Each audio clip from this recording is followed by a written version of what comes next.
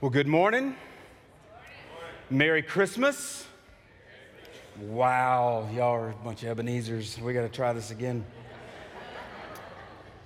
Like, you thinking about all the Christmas presents you got to buy or something? Well, good morning again. My name is Sweet Tea. I'm the aforementioned Sweet Tea, as Brandon said. I'll get him for that later. And just as you're kind of wondering, like maybe you didn't see last week, and just the question that's coming up in your mind, yes, I am trying to hide a turkey underneath my sweater. It just happens around this time of year. I'm just joking. I don't really know where I'm going with that. We're so glad that you're here this morning and glad to be a part of it. We're glad to open up God's Word together and begin this Christmas season.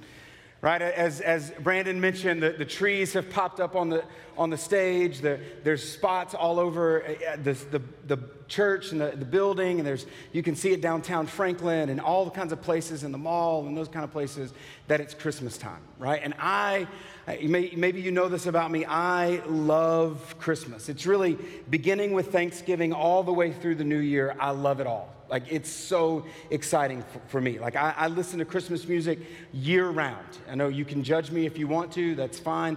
I don't really care what you think about that. I love Christmas music. Friday, we drove back from Baton Rouge, where we were visiting family, to Franklin. And 8 hours, 5 to 6 of those hours were spent listening to Christmas music.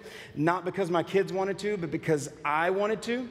And we're building character, right? Character and memories. They just have to listen to Bing Crosby. It's part of life, right? But I love this time of year. I love all of it. I love the music and the food. I love the time with family, the memories, the packed schedules, the parties. I love the decorations and the lights. I love the movies, except for the Hallmark movies. I don't like the Hallmark movies. A guy has to draw a line somewhere, right? But mostly what I love about Christmas, about this time of year, is the hope that it brings. Or the hope that is ushered, as the song says, as the carol says, the thrill of hope is renewed.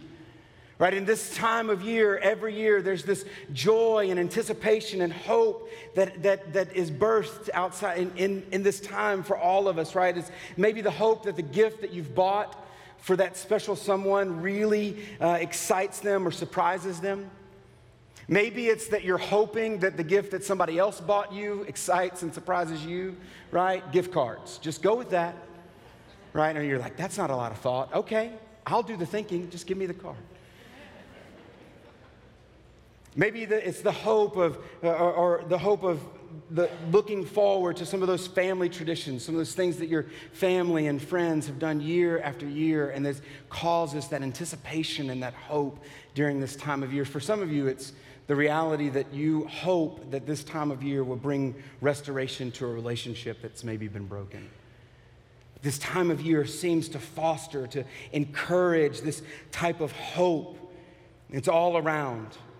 And as Christians, we realize, as those who follow Christ, we realize that the real reason that this time of year it brings about and stirs that type of hope is because it's the time of year where we celebrate the long-awaited Jesus, the promised child, whose birth was announced by angels as the good news for all the world on a hillside outside of the town of Bethlehem to a group of shepherds.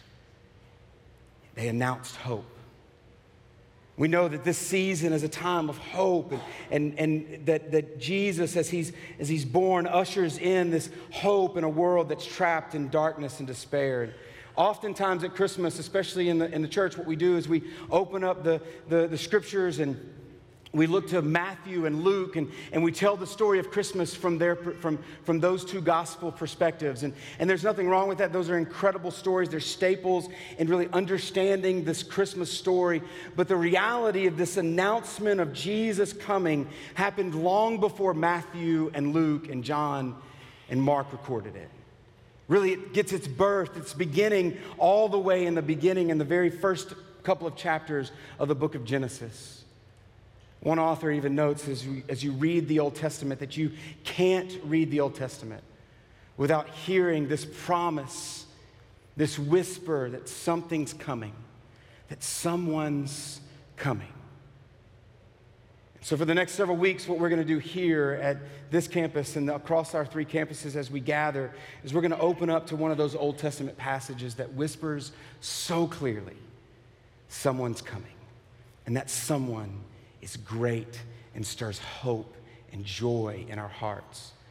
As we're going to turn to the 9th chapter of Isaiah. And this short verse and short chapter, or this little section that we're really going to focus in on over the next several weeks in verse 9, is rich with the truth that causes us, that encourages us to meditate and remind us why the child that was born in Bethlehem is the reason for such great hope and joy that happens in this time of year. And if you're able, I invite you to stand as I read this passage of Scripture. Just standing just to remind ourselves that God's word is our authority. We're not an authority over it. If you don't have a Bible, there's some in the back of the room on the tables next to those poles, and we'd love for you to have one of those. That'll be our gift to you. The scripture will also be on the screen. But hear these words. This is Isaiah chapter 9, verses 1 through 6. It says, "Nevertheless, there will be no more gloom for those who were in distress. In the past, he humbled the land of Zebulun in the land of Naphtali, but in the future he will honor Galilee of nations by the way of the sea beyond the Jordan." Verse 2, "The people walking in darkness have seen a great light. On those living in the land of deep darkness, a light has dawned. You have enlarged the nation and increased their joy. They rejoice before you as people rejoicing at the harvest, as warriors rejoicing when dividing the plunder. For as in the days of Midian's defeat, you have shattered the yoke that burdened them, the bar across their shoulders, the rod of their oppressor. Every warrior's boot used in battle and every garment rolled in blood will be destined for burning, will be fuel for the fire. For unto us a child is born. To us a son is given, and the government will be on his shoulders, and he will be called Wonderful Counselor, Mighty God, Everlasting Father, and Prince of Peace." Let's pray together. Jesus, I thank you for this morning and the opportunity to gather here, and for the gatherings that are happening at all 3 of our campuses this morning, and just this time to come and open up your word, and this season to be reminded. We thank you for this rhythm of every year, just again turning our eyes in this moment to this great event, the birth of your child, the birth of Jesus, the wonderful counselor, mighty God, everlasting Father, and Prince of Peace. We pray for just this moment here, God, you would open our eyes to the reason why we have hope, as you are the wonderful counselor who's come to guide us and invite us to cast our cares on you. It's in Christ's name that we pray. Amen. You can be seated. So there's 2 things I want to do. Is first, I want to kind of set up what's happening in this passage, kind of the setting and the context and who's talking. And that's really going to take the first half of our time. And then the second half, I just want to walk through just quickly this name, Wonderful Counselor. Because what we're going to do over the next several weeks is just kind of open up God's word and explore those 4 names that are given to Jesus in this prophecy that Isaiah gives us in chapter 9. And this week we'll start with that wonderful counselor, but really to understand what's going on there and why this description of Jesus is so important, we really need to understand the setting of what's going on. And to that, we need to understand what's happening and who's talking. Isaiah is a prophet.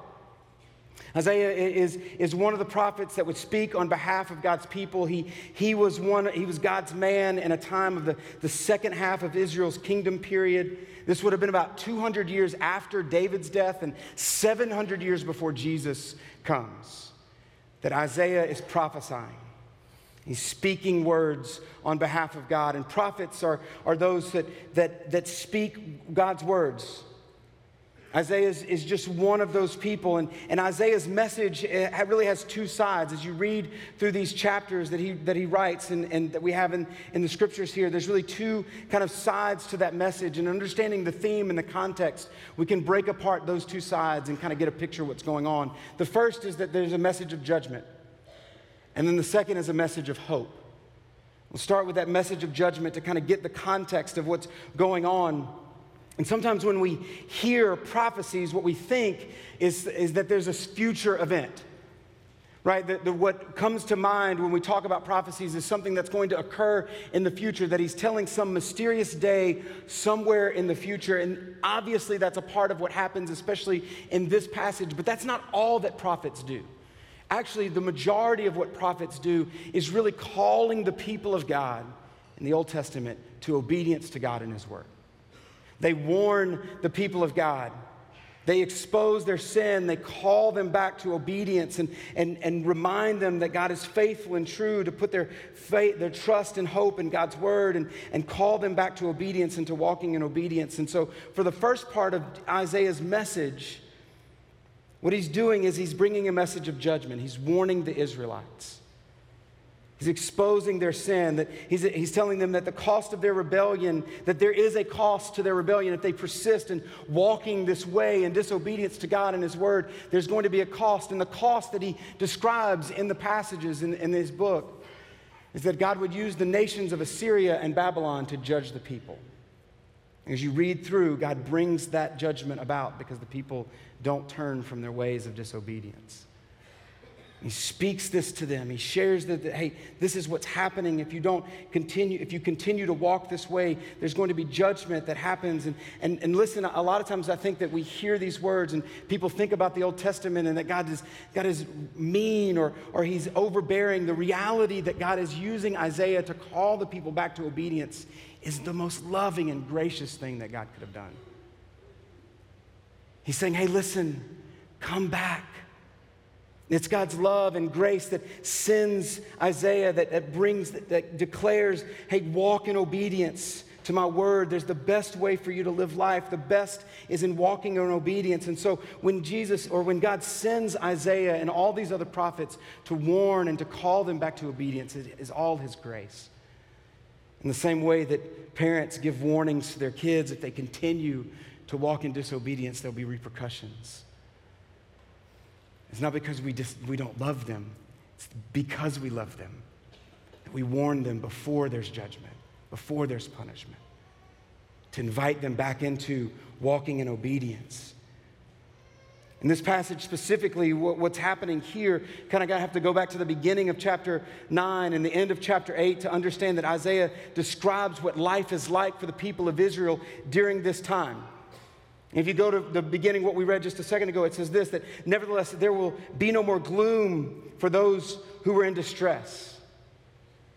That for the people of Israel during this time as Isaiah is speaking, there's gloom and distress. And you skip to verse 2, it says the people are walking in darkness and they're living in a land of deep darkness.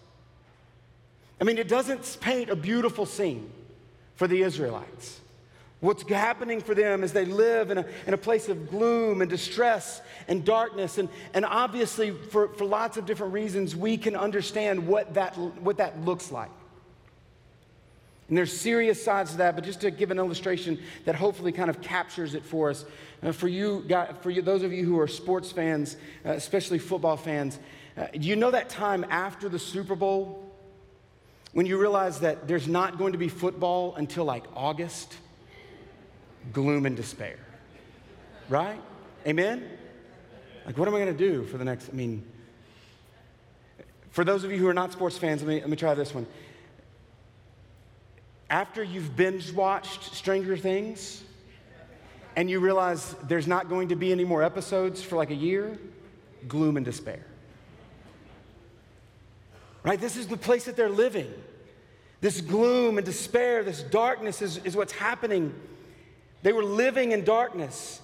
And the reality that we need to ask the question, why were they living in this darkness? Why was there this type of gloom and despair that was resting on the people, the heaviness that would rest on the people of God? And if you turn back to chapter 8, the ending verses there tell us that it says, when someone tells you to consult mediums and spiritists who whisper and mutter, should not the people inquire of their God? Why consult the dead on behalf of the living? Verse 20, consult God's instructions and the testimony of warning.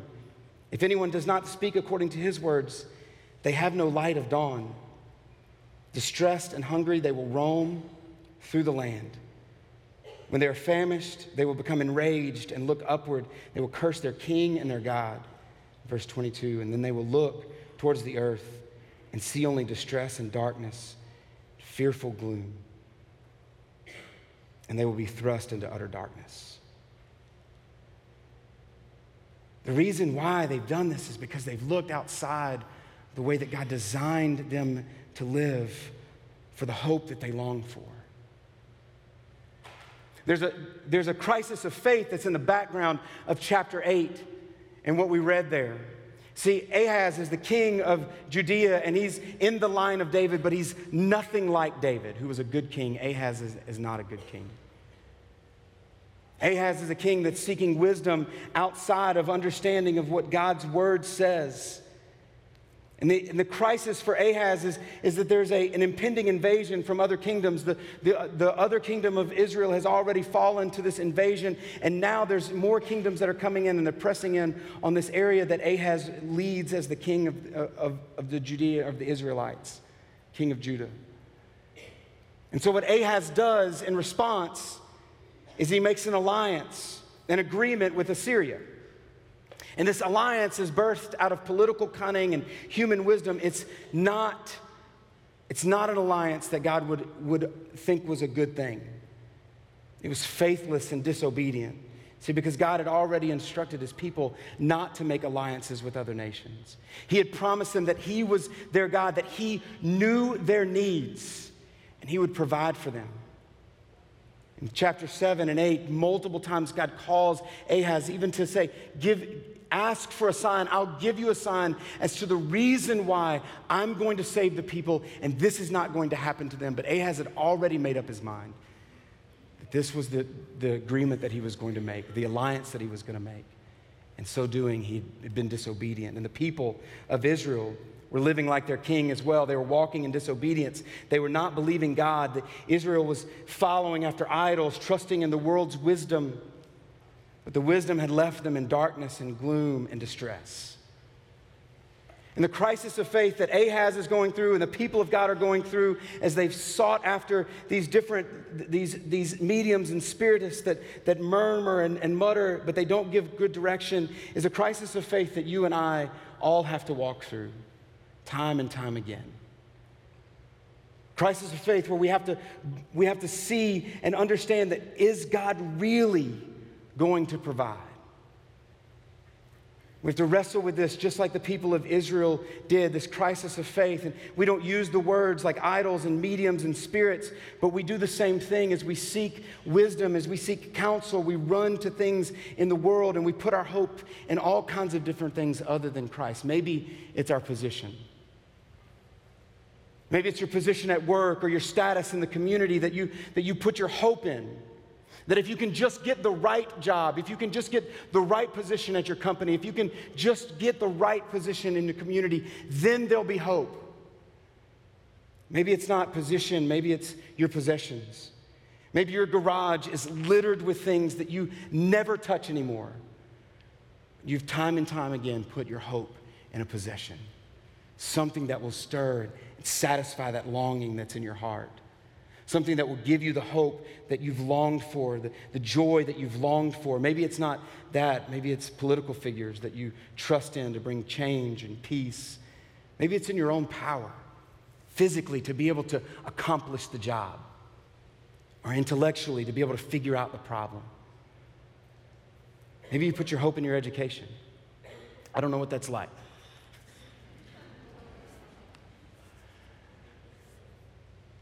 Maybe you think, for students in the room, if you just make the right grades, all will be right. And it falls short. Maybe it's the recognition and applause of others that you put your hope in. Maybe it's your bank account, that if it can just get to a certain number, a certain place, there's hope. And there's joy for you. The reality is that we, just like the Israelites and Ahaz, we make alliances with other things outside the God who created us and who loves us and who knows our needs and will protect us. And what happens in that place is we're left in gloom and despair and darkness just like they were left.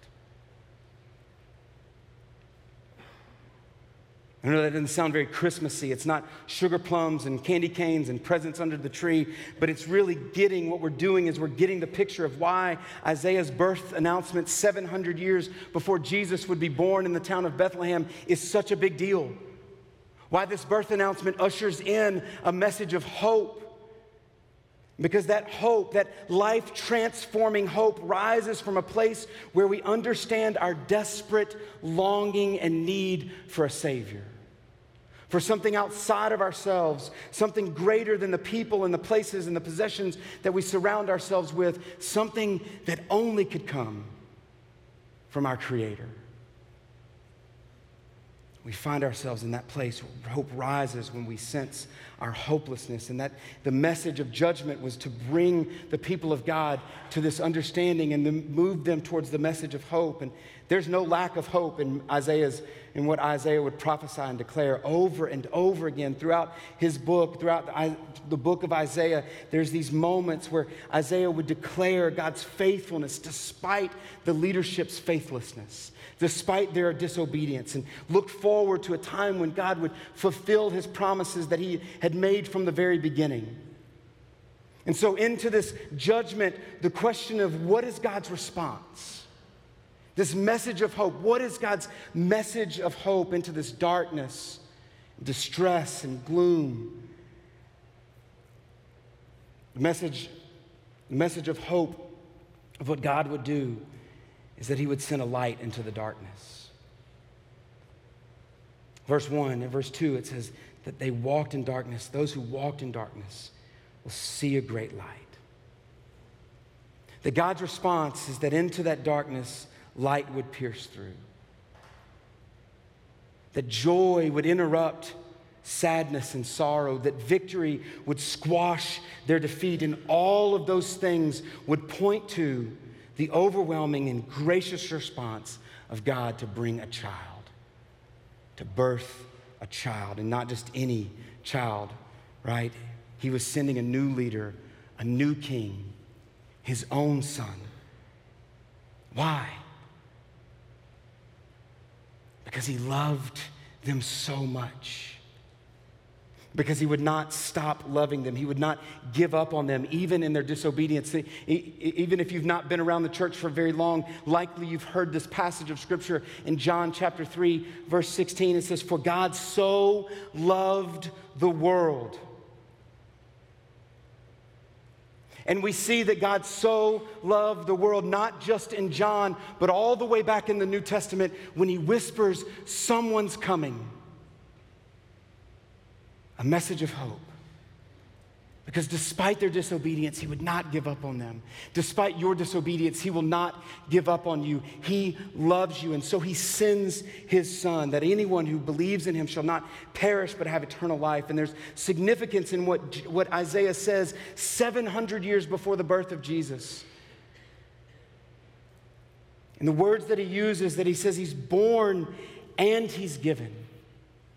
That what Isaiah is saying 700 years before Jesus would be born in Bethlehem is that God has a rescue plan, and that rescue plan would be sufficient because Jesus would be born, which speaks to the fact that Jesus would be fully human, 100% human. He would feel the things that we feel. He would hurt the way that we would hurt. He would weep the way that we would weep. Mary would carry Jesus in her belly just like every other mom carries a child in her belly for 9 months. And when he cried, he relied on Mary to feed him, just like all of us relied on our parents. When he was hurt, he relied on Mary and Joseph to comfort him. He was 100% human, fully human, but he was also given. Not only would he be born, he would be given. And these are significant because it says what that speaks to is Isaiah saying it, what he's declaring far before Jesus would be given and be born is that Jesus is Messiah. He's God, fully God. That he existed before he would come to earth and walk the ground that we would walk. That before he would be our Savior, he was our Creator. That he was with God in the beginning, and when he was birthed, when he was given to earth, he would be given as fully God. It has to be this way. And Isaiah knew it 700 years before Jesus would be born, that it had to be this way. Because without it, without Christ being fully God and fully man, his death and burial and resurrection would mean nothing. He had to be God in the flesh. His flesh had to be 100%. And he had to be God 100%. So into that, as if that were not enough, as if this rescue plan that God would have to send his son, fully God and fully man, was not enough, there's more. And for the remainder of our time, I just want to stop and look at just those two words, wonderful and counselor. That the birth of this son, this child, that what God would give to the people would make a difference. It would be the turning point of every human life. It would hinge, his birth would be the hinge on which history would rest. And these four names in verse 6 give a description of what that looks like. It was common in the ancient world for kings, as they took the throne, for them to be given other names.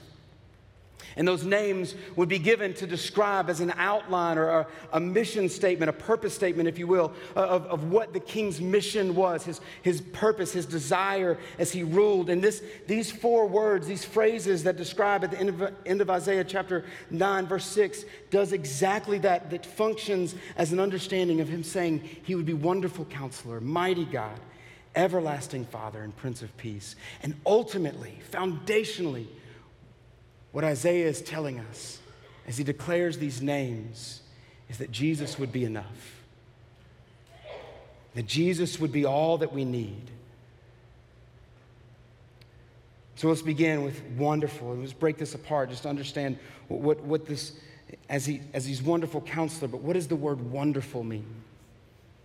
In English, the word wonderful speaks to something being extraordinary or marvelous, exciting, surprising, or excellent. In the Old Testament, wonderful means something a little more like miraculous and supernatural. If there's anything in Scripture that tells us that God is superhuman, that he's a superhero, it would be this passage. He's wonderful. He does miraculous things. Psalms gives us a picture of what this word is, how this word is used in that understanding of miraculous. It says in Psalm 78, verses 12 and 13, in the sight of their fathers, he performed wonders in the land of Egypt, the field of Zoan. He divided the sea and let them pass through it, and he made the waters stand like a heap. And so what we see is that this wonderful in this passage is beyond just exciting. It's to the level of supernatural and transcendent and miraculous. And so Isaiah is telling us that this child that would be born in Bethlehem 700 years from now, he would be too great for us to understand. Words could not adequately describe him. He would be wonderful. As I reflected on this week, just slowing down to think about what we're hearing in this passage and this description of who Jesus would be, what he would do, it made me think of and ask the question the last time that the name of Jesus made me awe. That at the understanding of who Jesus is and all that he had done for me and for this world and coming to die for our sins, that when was the last time that it caused me to marvel and stand in awe of what he's done? I can tell you that last night, multiple times, praise the Lord, there was lots of times that I stood in awe and celebrated as the LSU Tigers crossed the line and scored touchdowns. It was embarrassing, actually. Some of us will travel during the Christmas season and we'll see snow-capped mountains and we'll stand in awe of them. Isn't Christ more wonderful? Shouldn't he stir an awe and a wonder in us? Or have we become so apathetic and oblivious? Have we lost that wonder? Have our souls become calloused? My prayer is that he would awaken that sense of wonder for us. That during this Christmas season, that the presents and the lights and the parties and the songs would rather than being something that would block us from seeing the beauty and the wonder of Christ, they would be signposts pointing us to his extravagance and his beauty and the wonderful name of Jesus. We would sit in awe of him. One of the ways that I can invite you to be with me on that journey is to join in the Advent reading plan that we've put out. It started last week, but just walking through Scripture, being reminded of who Christ is and what he's done for us. If you've gotten your copy of RH Life, it's in the middle of that. It's also the reading plan itself is on the app. And every day on social media, we're posting those passages to read. But I want to just invite you to join in. Spend some time over the next several weeks as Christmas approaches.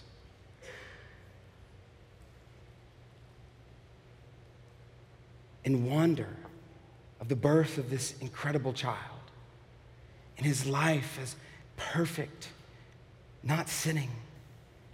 Wonder in his teaching. Be in awe at the wonder of his miracles. Be in awe at the wonder of his death, that he would die for you and I. Be in awe at his resurrection. That at the end of 3 days, just as it was promised, he rose from the dead and conquered death and sin. We should stand in awe. Let it happen for all of us this season. That it would not just be the most wonderful time of the year because there's presents, but it would be the most wonderful time of year because we stand in awe and wonder of the one who came and is coming again. He is wonderful beyond our description. And not only is that, he's a counselor. So what does this mean that he's a counselor? And we enter the word counselor in English, the description or the definition is one who would come alongside to give advice and to share wisdom, assist in navigating thoughts and situations.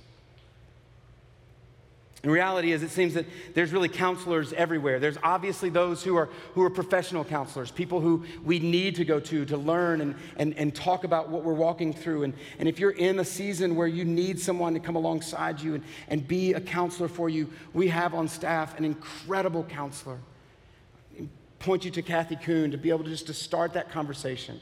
And I know this season is one of those seasons where in the midst of that joy and excitement, there's also a lot of times that it brings up that despair, and we need to walk with somebody. So there's those that are professional, but there's also those who are not professional, right?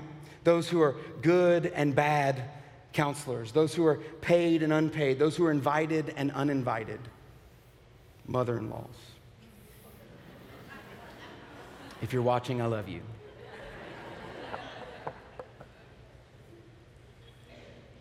It's like everywhere we look, there's someone that's ready to give us counsel. Every commercial we watch, every magazine that we read and open, there are still those things. If you didn't know, there's magazines. Every ad on social media, every celebrity, every author, every politician is ready to give us counsel, ready to offer solutions for our problems, even if they can't solve their own. So what are we supposed to do? The Israelites, they ran to themselves. Ahaz sought his own wisdom and the wisdom of those around him. But what are we supposed to do? We put our hope in Christ. The one that Isaiah proclaimed would come. He would come as a wonderful counselor. A wonderful counselor, as we put those two words together, because he's a wonderful counselor, there is no darkness or distress. There's no struggle or anxiety that's too great for him to navigate for us. There's nothing that we can hide in a corner away from the light that God can't handle as that wonderful counselor. As the wonderful counselor, he's invited us to bring our needs to him. In Matthew, he tells us, Jesus himself, the wonderful counselor, says, "Come to me, all ye who are heavy laden, burdened and heavy laden, and I will give you rest." The invitation is to cast our cares on him because he cares for us. But not only is he one who invites us to cast our cares on him, he is one that guides us out of that darkness into the light. He's the wonderful counselor that we desperately need, the counselor who guides us out of that darkness into the light, not because he just knows where the light is, but because he himself is the light. He's the wonderful counselor who guides us out of that sorrow and that anxiety into peace, not because he just knows where peace is or where he can find it in a book, but because he is peace. And he draws us to himself, to trust in him, to put our hope in him. He brings us out of sorrow into joy because he is himself joy. He guides us out of despair into hope because he is himself our hope.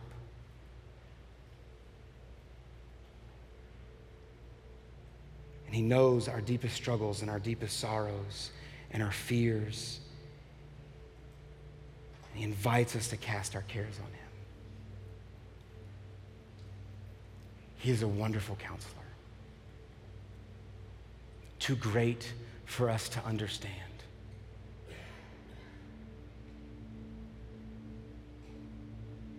But knowing clearly everything that we need. And his coming ushers in hope. Hope that we can't find in any other person or any other thing.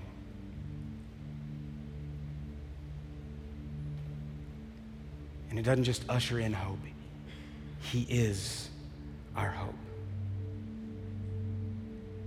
As we close this morning, there's two things I want to do for two kind of spots that we need what we need to do as we close. And first is that we need to worship through giving. This is not an interruption. Don't lose focus right now, okay? If you need to shuffle to get something, but stay focused. It's not an interruption of our time of worship, not an interruption of what God's doing. He calls us to give as an act of worship. And so ushers, if you start making your way to the front. So this is a response. This is a part of our response. If you're a partner and you've given faithfully and sacrificially, we just thank you so much.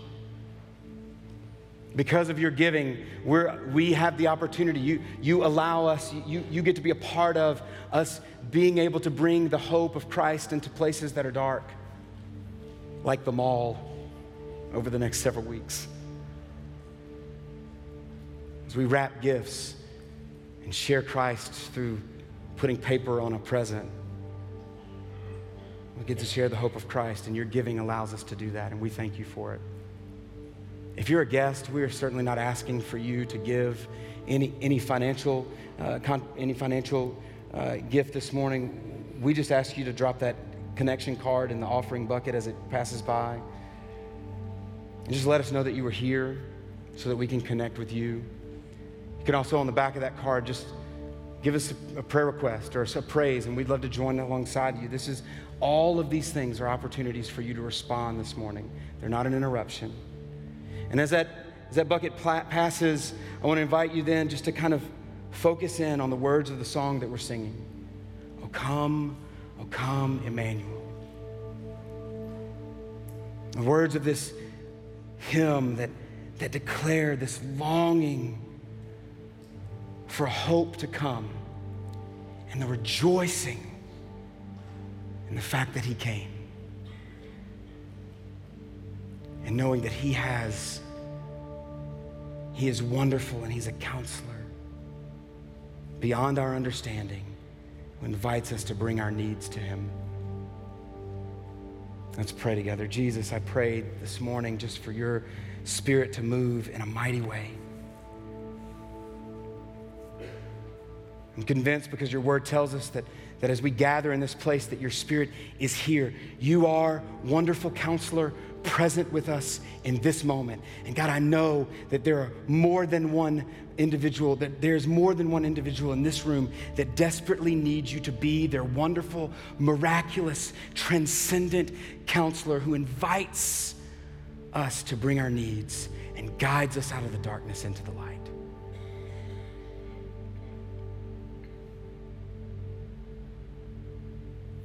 God, would you move in this moment as we respond to you? It's in Christ's name that we pray. Amen.